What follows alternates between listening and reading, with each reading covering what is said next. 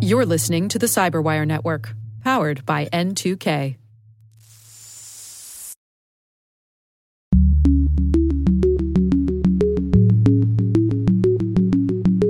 Hello and welcome to Caveat, the Cyberwire's Law and Policy podcast. I'm Dave Bittner, and joining me is my co-host Ben Yellen from the University of Maryland Center for Health and Homeland Security. Hi, Ben. How you doing, Dave? We've got some good headlines to share, and later in the show, we've got my interview with Kim Fan. She's a data security lawyer who'll be discussing the effects of Nevada's new cybersecurity legislation that recently went into effect. I want to remind you that while this show covers legal topics and Ben is a lawyer, the views expressed do not constitute legal advice. For official legal advice on any of the topics we cover, please contact your attorney.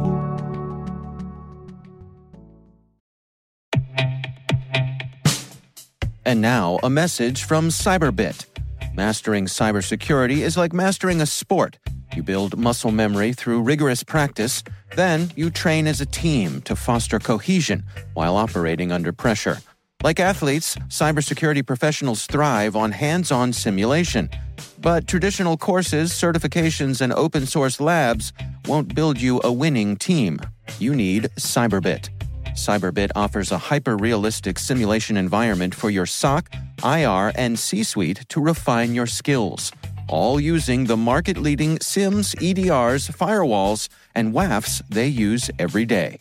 Cyberbit is offering Cyberwire listeners a free live-fire exercise. Sign up your team now at cyberbit.com/cyberwire.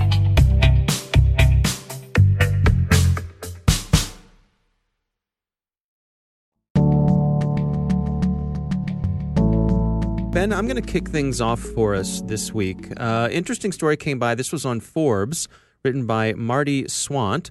And the article is Andrew Yang proposes digital data should be treated like a property right. Of course, Andrew Yang is presidential hopeful, one of the many Democratic contestants. And he released a policy proposal outlining how data should be collected, basically saying that our data should be ours. It sounds a lot like GDPR with right to have things deleted, right for notification. What's your take on this? Although I'm not a member of the official online Yang Gang, I think this is a really interesting and potentially promising policy proposal. My first reaction is making data a property right conforms with a lot of constitutional scholars, including most notably Justice Neil Gorsuch, who has talked extensively about looking to positive physical property-based law as a framework to consider data privacy. And I think this proposal is an extension of that. Well, let's back up a little bit. And can you just describe to us, what does it mean when something is considered physical property? So physical property comes with a bunch of rights. One of them is somebody can't trespass on your property. You have something like bailment, where if I give the valet my keys, yes, he holds those keys, but it's not his. He can't go out and give them to somebody else. I'm entrusting him with those keys. They're still technically my property, but I've entrusted them to somebody else. Oh, interesting. And then, other things that come with property rights are obviously the monetary value. That's why we own physical property in the first place. We have the right to buy and sell that property. We have the right to gift that property to somebody else if we so choose. And so those are the basic rights that come with owning physical property, and I think they can be reasonably extended to the concept of data privacy, and I think that's what Andrew Yang is trying to do with this proposal. Are there practical implications? What's the other side of this? I would say, first of all, the tech companies would probably be more encouraged by a proposal like this simply because it's coming at the national level. They're very wary about states going in and passing their own data privacy legislation, because from a compliance standpoint, it's very difficult to comply with 50 separate state statutes on data privacy. So having a national proposal would be, from the tech companies, a good start. Of course, they derive a lot of value from the personal information that we share online. They frequently sell it to advertisers. The government, in some circumstances, can have access to that information for intelligence or law enforcement purposes.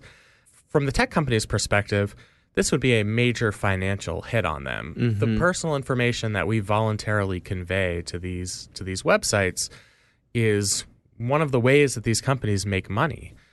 So if we were to enact robust privacy rights and these companies no longer had the right or ability, according to federal law, to sell our data, to collect data on us and give it to advertisers, political campaigns, whomever sees value in that personal data, that's a lot of revenue lost. And eventually the revenue loss is going to filter down to the rest of us who aren't in tech companies. Why are most websites free for me to look at? Well, there's advertising based on what Google collects about my search history. Right. And that's how I'm able to read an article on BuzzFeed, because they pay the bills by having access to my personal data. So that's sort of the other side of this. Now, how much influence does something like this actually have? I mean, this is a presidential hopeful. He's not a front runner. So at most, this contributes to a greater conversation from their side of the aisle when it comes to these issues? Yeah, I think it's the start of a conversation, and it's sort of, you talk about the Overton window, so that's like the range of ideas that are in public consideration. I think the Overton window to this point has not really thought of data in the same terms as other tangible property. Part of it is that with our every activity, we are forced to voluntarily share this information with these third parties, these data companies. So, in that sense, it's always sort of been thought of as separate and distinct from your common law property. So even putting out this proposal gets people to think about what the implications would be of giving people personal privacy in the data that they're submitting to these companies. Now, how bipartisan are these sorts of movements? Is there momentum from both sides that privacy is something that's going to have to be addressed? This is one of those horseshoe issues where you sort of see agreement from the polls of each political party. I think some of the stronger libertarian elements in the Republican Party, most notably, and he has since left the Republican Party, but Representative Justin Amash has been a major advocate of data privacy, longtime opponent of surveillance. Generally, it's a view more traditionally espoused by Democrats, but frankly, it's also a view that's going to be affected by one's own constituency. A representative from somewhere like Silicon Valley or anywhere else where some of these companies have a large political presence, then you're going to be reticent to do away with that potential revenue stream. So I think there's the potential for something like this to be bipartisan. I think there's sort of almost like a centrist tendency to be deferential to the tech companies. We want to maintain a good relationship with them, partially because they help us in terms of law enforcement, intelligence gathering. We want to see them as our partners and not our adversaries. So I think that's why you haven't seen a lot of proposals like this. Although I will say something you saw in this article is that Amy Klobuchar, another Democratic candidate for president, proposed something somewhat similar, although not as strong as this Andrew Yang proposal. So it's getting out there, which is, I think, a step in the right direction. All right. Well, that's my story this week. What do you have to share with us? So this was a really interesting one a couple weeks ago. Came through Motherboard by Vice. I know we've talked about a lot of their articles since we've been doing podcast segments. And this is about a company that built a giant private surveillance network that's largely run by repo men. So this is called a digital recognition network. It's not run by the government, although law enforcement, if they can get some sort of administrative subpoena, could potentially have access to it. But really, it's a private surveillance system, and it's crowdsourced. So all across the country, when people are driving on the street, there is a database of cars that have been tagged to be repossessed. If you work in that industry, it's often sort of a cat and mouse game to find these vehicles.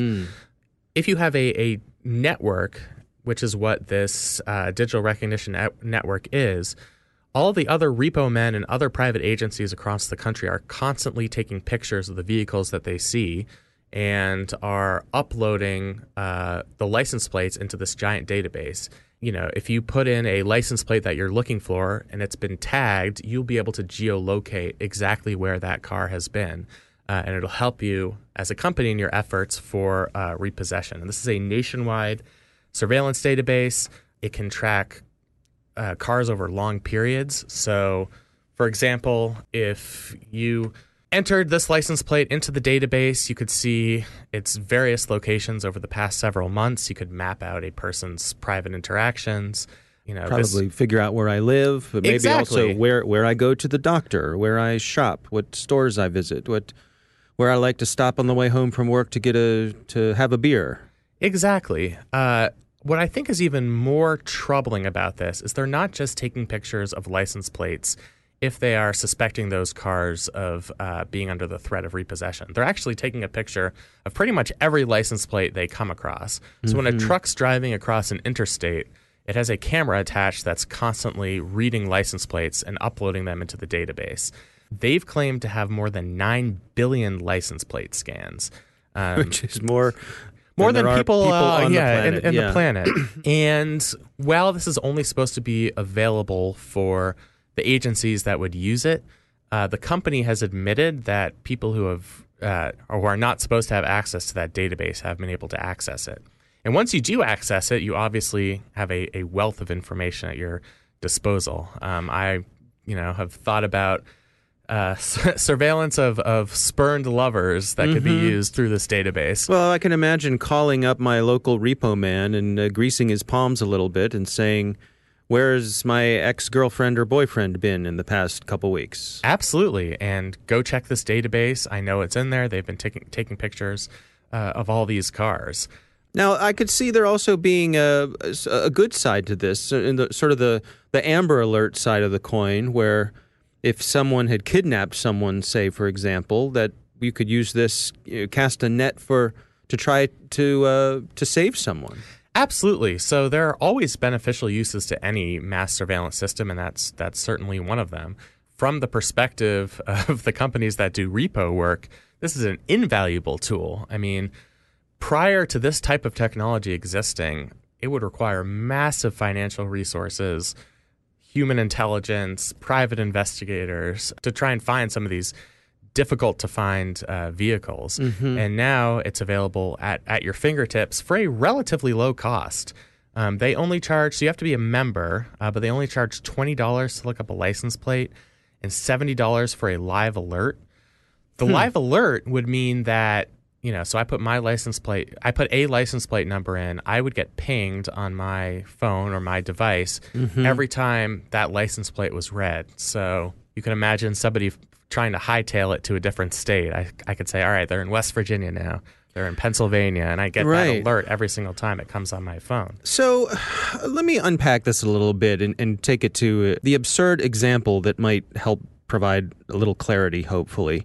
I can imagine if I were walking around my local shopping mall parking lot with my camera, and I was standing behind every car in the parking lot, just going from car to car, taking a picture of every license plate. Take a picture, move on. Take a picture, move on. I might attract attention. Absolutely. Someone might call the police. Yeah, they probably should. They might have a conversation with me about what I'm up to. That's pretty suspicious. Yeah, right. I'd go up to you. But if I were driving around with one of these cameras mounted to the trunk of my car, no problem. Yeah, it seems relatively innocuous. I would have never known that this system existed until I saw this article. I think that's true for most people. So it's not like everybody's aware generally that there are trucks going around reading your license plate and putting them into a giant database. And it's just so effortless. What's to keep me from having one of these cameras at the end of my driveway and logging every car that drives by the street in front of my house? No issue there, right? No legal issue. There would be no legal issue there. So, of course, you have to pay to be a part of the network. Right. If you're willing to pay that cost, and I think they put it at something like $15,000, which is relatively large for an individual, but relatively small for a company that does repo work. Or say an insurance company. I mean, they mention here insurance companies always want to know if cars actually drive the majority of the time in different states. So sometimes it's cheaper to insure your car in, say, Maryland than it would be to insure it in Virginia. Oh, right. So you could be living in Virginia permanently, but you'd have your car insured in Maryland. So you could see how this would be useful for those companies, so they can buy access to this database and can do queries and targeting. But the big picture here, the big issue here, I suppose, is that you really aren't entitled to any privacy in terms of your license plate number when you're out and about driving your car publicly, right? No, and this would concern me from a law enforcement perspective, too. My read of the law is that the government would not need a traditional warrant to get access to this information, although I think that is under considerable question after the Carpenter v. United States case. The reason I don't think they would need a warrant is the plain view doctrine. You're going out in public. Your license plate is there for the world to see. Anybody passing by could potentially take a picture. And I think this is emblematic of why the plain view doctrine sort of has to be reconsidered in a world where it's not one guy out there taking a picture. It's this massive system that is capable of taking license plate information from 9 billion cars. When technology has changed to that extent, I think the law has to change as well. Our legal doctrines have to change to ensure the same level of legal protection that existed before this technology was created. And this is sort of what scholars refer to as the equilibrium adjustment theory of the Fourth Amendment. And I think that's true here. I think we're going to have to come up with a new theory for going out in public, a new theory for this plain view doctrine that accounts for these types of systems where relatively effortlessly people are collecting what could be very personal data about us. Most of us would not want the government, nor would we want a private company to know everywhere we've been in a given period of time. So it's personal, it's private, and it's incredibly comprehensive. All right. Well, it's an interesting story for sure. It is time for us to move on to our listener on the line. Our listener this week is named Hannah. She calls in with a question about privacy and what really constitutes a public or a private space. Let's have a listen. Hi, my name is Hannah from Grosse Pointe, Michigan. What is the expectation of privacy in a quasi-public place, like a stadium or a mall? You're on private property, but it's sort of a public place. Can they take pictures of me and use it without permission? Can you hold a protest at a place like that without permission? Thanks very much. Ben, what do you think? So, very good question. Basically, the accepted legal definition for a Fourth Amendment search is if somebody has a subjective expectation of privacy, and if that expectation is one that as a society we're willing to recognize as reasonable. Where I think the hypothetical of a stadium and a mall would potentially fail is on that first prong of the test, which is a subjective expectation of privacy. You are not doing anything to conceal yourself, as opposed to the seminal case on this issue where a person went to a phone booth, closed the phone booth, and presumably had a private conversation. You're not taking any overt action to protect yourself from being seen in public. And as a result, you really do have a diminished expectation of privacy. And I think in terms of the second prong of the test, it's not reasonable to expect that anything you do in a stadium with 60,000 people or at an Orioles game, 4,000 people, is going to merit some constitutional protection. You have to take some sort of action to conceal yourself or your information in order for your privacy rights to really be activated. And I think, that's something that people might not get instinctively. This might be private property, but you are forfeiting your expectation of privacy from going into an area in which you can be seen. What about the other side of it, the notion of these spaces as being kind of public squares, of being, these are places where we gather. So I could imagine some people saying, hey, we want to protest something going on in our community. Let's all meet at the local mall and we'll hold our protest there. Generally, private organizations have the right to restrict even free speech on their property. The Supreme Court over the years has come up with some exceptions to that if it is an accepted public venue. And you've actually seen that transfer into the digital space. There was this case as to whether President Trump actually had the ability to block people on Twitter. Oh, Twitter right. is a private company. Theoretically, Trump as a private user could block anybody he wants. It wouldn't be a First Amendment violation. Mm-hmm. But the consideration in that case is that Twitter has become a public space. That's where he announces policy proposals. That's where he makes some of his crucial presidential appointments. So Right. because it's become a quasi-public space, there's been an increased recognition on the part of courts to grant First Amendment free speech rights in those places.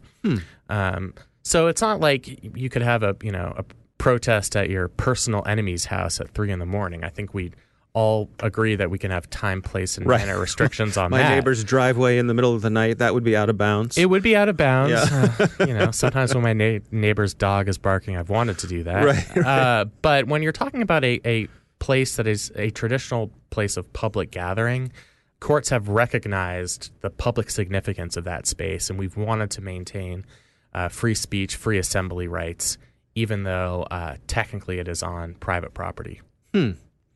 So what's the bottom line there? Is if I want to have a protest at my local shopping mall parking lot, what odds are they're going to allow me, or are they going to ask me to move on? They will probably ask you to move on, and they might seek to get you arrested for trespassing. If you are engaging in activity that's prohibited at that central area, you are technically trespassing, and they could call the police to get you arrested. Okay. Where you would get your relief is challenging the legal sufficiency of that arrest, which means, if you want to go through that whole process to make a point about how the First Amendment should be recognized in quasi-public spaces, then by all means you should do it. Right. But, Chances are that wasn't what you were protesting to begin with. yeah. In the meantime, you might, spend a night in jail. So, Right. if you're doing it for a larger purpose, more power to you. But, it's a close enough question that I don't, think that if police were called for somebody trespassing in public space, they would say, well, we have such significant First Amendment concerns based on antiquated Supreme Court case law that we're not going to remove this person from trespassing. So, probably not a risk you want to take unless you're really willing to suffer the consequences. Yeah. Well, thanks to our listener, Hannah, for calling in. We would love to hear your question, and we've got a couple of ways you could submit it. We've got a phone number. It's 410-618-3720. That's 410-618-3720. Or you can send us an audio file at caveat@thecyberwire.com. Coming up next, we have my interview with Kim Phan. She is a data security lawyer, and we're going to be discussing the effects of Nevada's new cybersecurity legislation that recently went into effect.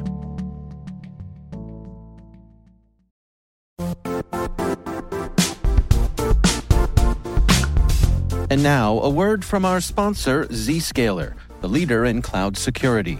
Cyber attackers are using AI in creative ways to compromise users and breach organizations. In a security landscape where you must fight AI with AI, the best AI protection comes from having the best data. Zscaler has extended its zero-trust architecture with powerful AI engines that are trained and tuned by 500 trillion daily signals. Learn more about Zscaler Zero Trust Plus AI to prevent ransomware and AI attacks. Experience your world secured. Visit zscaler.com/zerotrustai.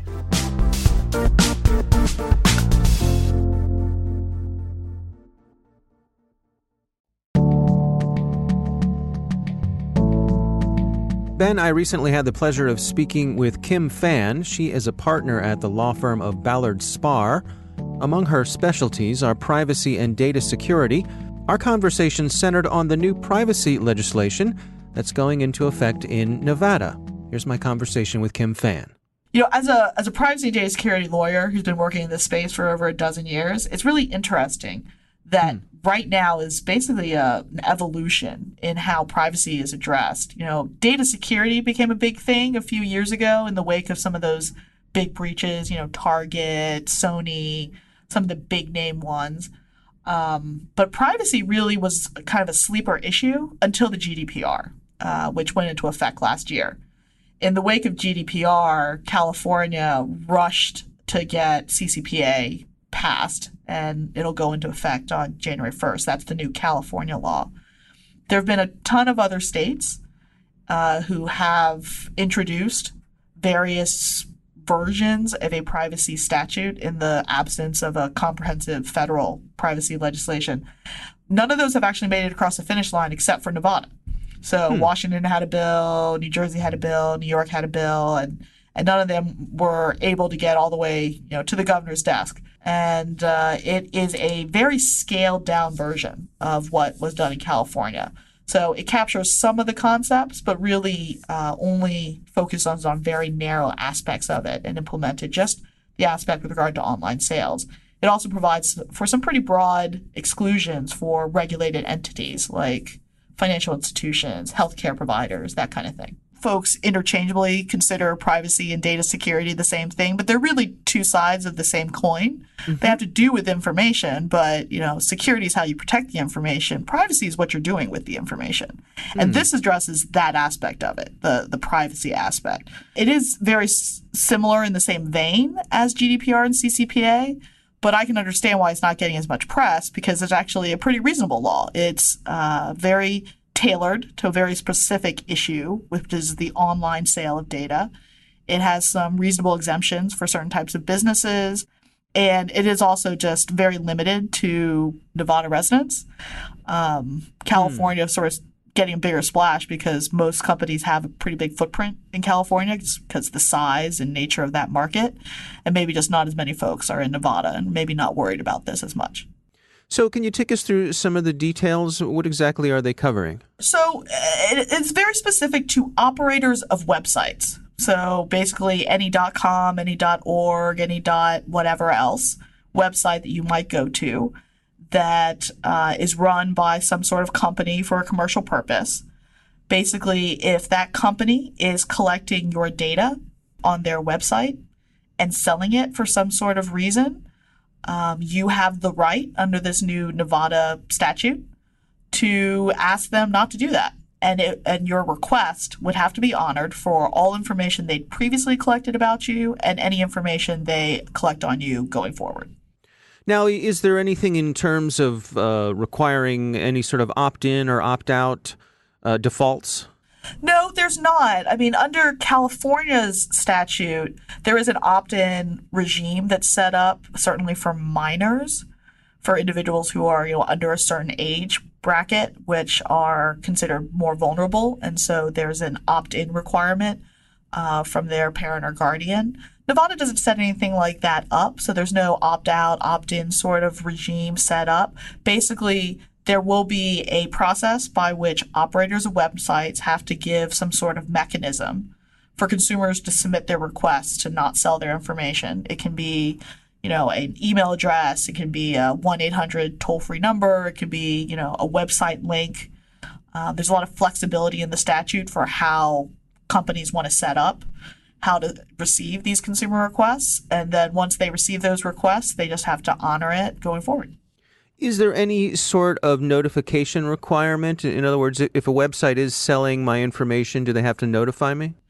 So Nevada had a pre-existing statute with regard to online disclosures. There's a few states that require that websites have to have online privacy policies. You've probably seen at the bottom of each website, there's usually a link to the privacy policy, to the terms of use for the website, other legal disclosures.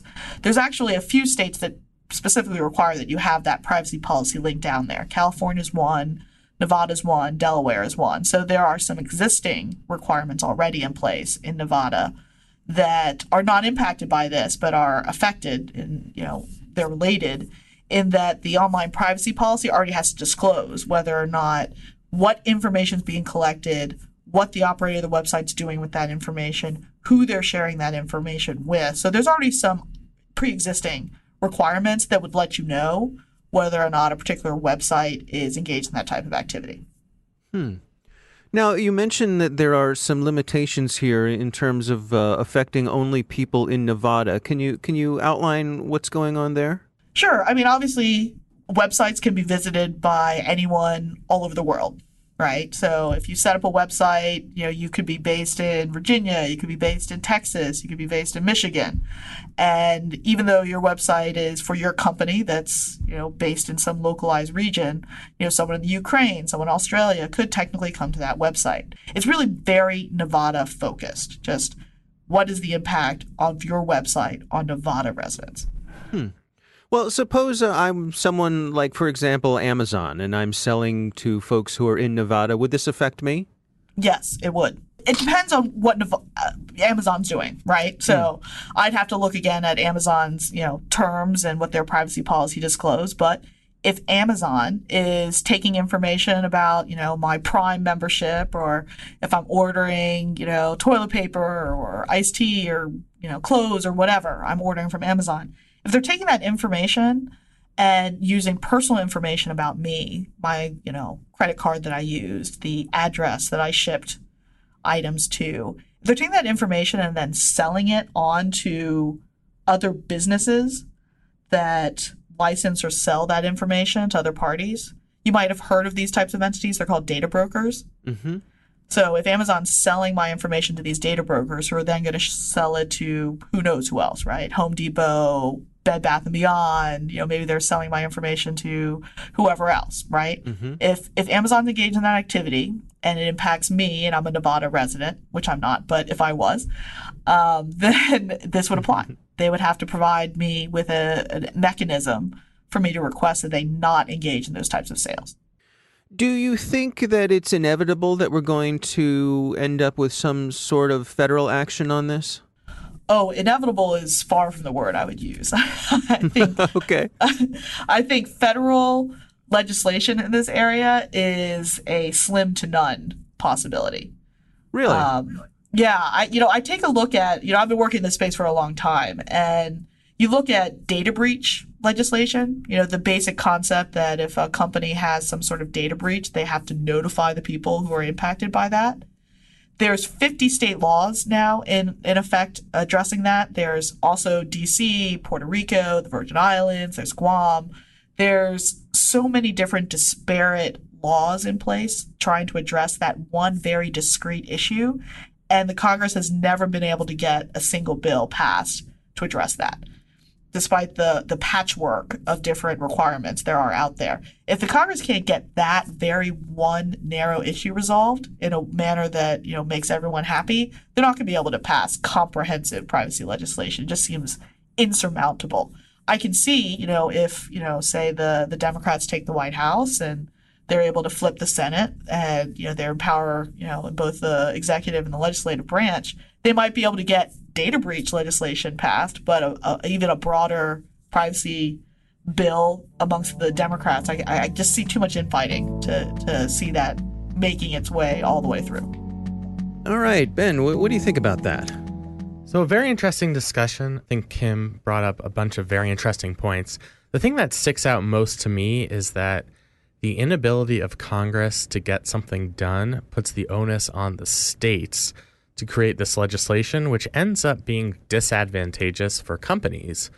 Because as she talks about, you have to either tailor your policies to comply with the strictest privacy statute, or you have to tailor your policies to apply to 50 different separate privacy regimes. And I get that a lot of tech companies probably do not want robust federal privacy legislation. I can completely understand that impulse. But I think from a compliance perspective, it would be easier for them to have a federal framework. And because, we have a Congress that frankly doesn't have the ability to pass many large pieces of legislation in a given year, that really has devolved to the states. I think that's the result of institutional roadblocks and political polarization.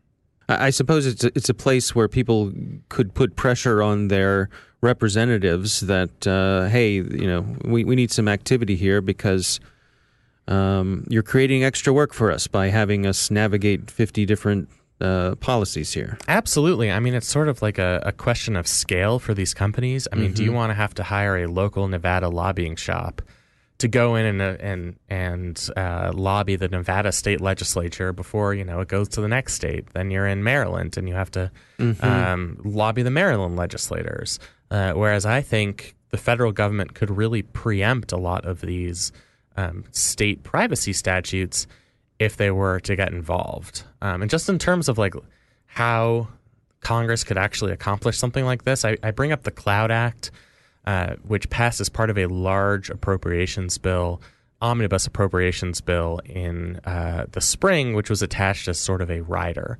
And I kind of think like if you're going to have strong data privacy legislation, it's hard for me to see that succeeding as a standalone bill. And I think Kim got to that point pretty well. But, if it's something that the industry thinks would be advantageous, consumers think would be advantageous, it's kind of something you might want to sneak into a larger piece of legislation at some point. I also think about that small mom and pop shop who's got their store in a strip mall somewhere selling, dog food and dog cat toys and collars and bones and things, and them having to navigate these sorts of things. Maybe I've got a little mail order business going in addition to my retail store, and now I've got to worry about who I'm selling to and where and what information I'm gathering. That could be a burden for a small business. Absolutely, and it actually ends up disadvantaged. Those types of regulations really do disadvantage small businesses, which in turn give an advantage to the companies that can afford to hire, big compliance officers. Now, I don't think Kim got into any exemptions, and I haven't done the research myself on what sized business is subject to these regulations. Anybody who can put up a public.com.org website. You think about not mom and pop shops, but like UNLV, for example. They can hire, I'm sure they can hire compliance officers, but they're not a multinational company. I mean, they have finite resources. Right.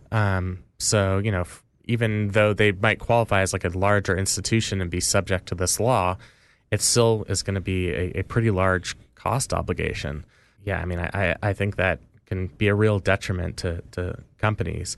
The reason I think states feel that they have an ability to do this is companies aren't going to give up on conducting online retail in the state of Nevada. I mean, you just can't lose all of those customers. So Nevada has that as leverage. It's not as much leverage as, say, California, where you'd be cutting out the market of the equivalent of the sixth largest world economy. But Nevada's a reasonably sized state. You got Las Vegas. Right. Got a professional hockey team and soon a National Football League team. So it's a fast-growing state, and you don't want to cut yourself off of that market. So because the Nevada legislature knows that Amazon isn't going to stop selling to customers in Nevada, they have the leverage to do something like this.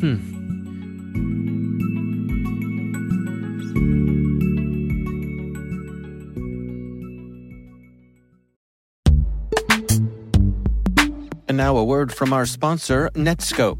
Netscope is a worldwide leader in SASE and Zero Trust. Its unified platform, Netscope One, provides optimized access and Zero Trust security for people, devices, and data anywhere they go, helping customers reduce risk, accelerate performance, and get unrivaled visibility into any cloud, web, and private application activity.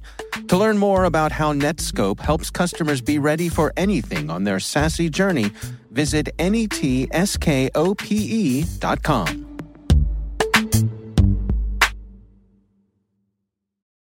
The Caveat podcast is proudly produced in Maryland at the startup studios of Data Tribe, where they're co-building the next generation of cybersecurity teams and technologies.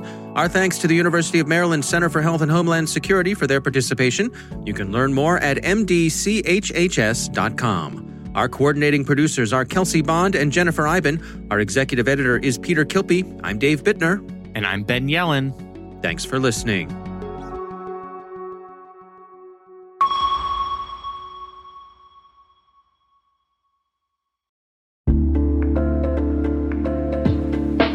Hi, everybody. It's Maria Varmazes here, your host over at T-Minus Space Daily, and sometimes a guest on Hacking Humans, too. We here at N2K Cyberwire work hard to bring you concise, intelligence-driven news and commentary, and we'd like to know how we're doing. Please take a few minutes to complete our audience survey and share your feedback to help us continue to grow and meet your needs. Visit cyberwire.com/survey. That's cyberwire.com/survey to get started. Thanks so much for your input as we reach for the stars. It means the universe to us.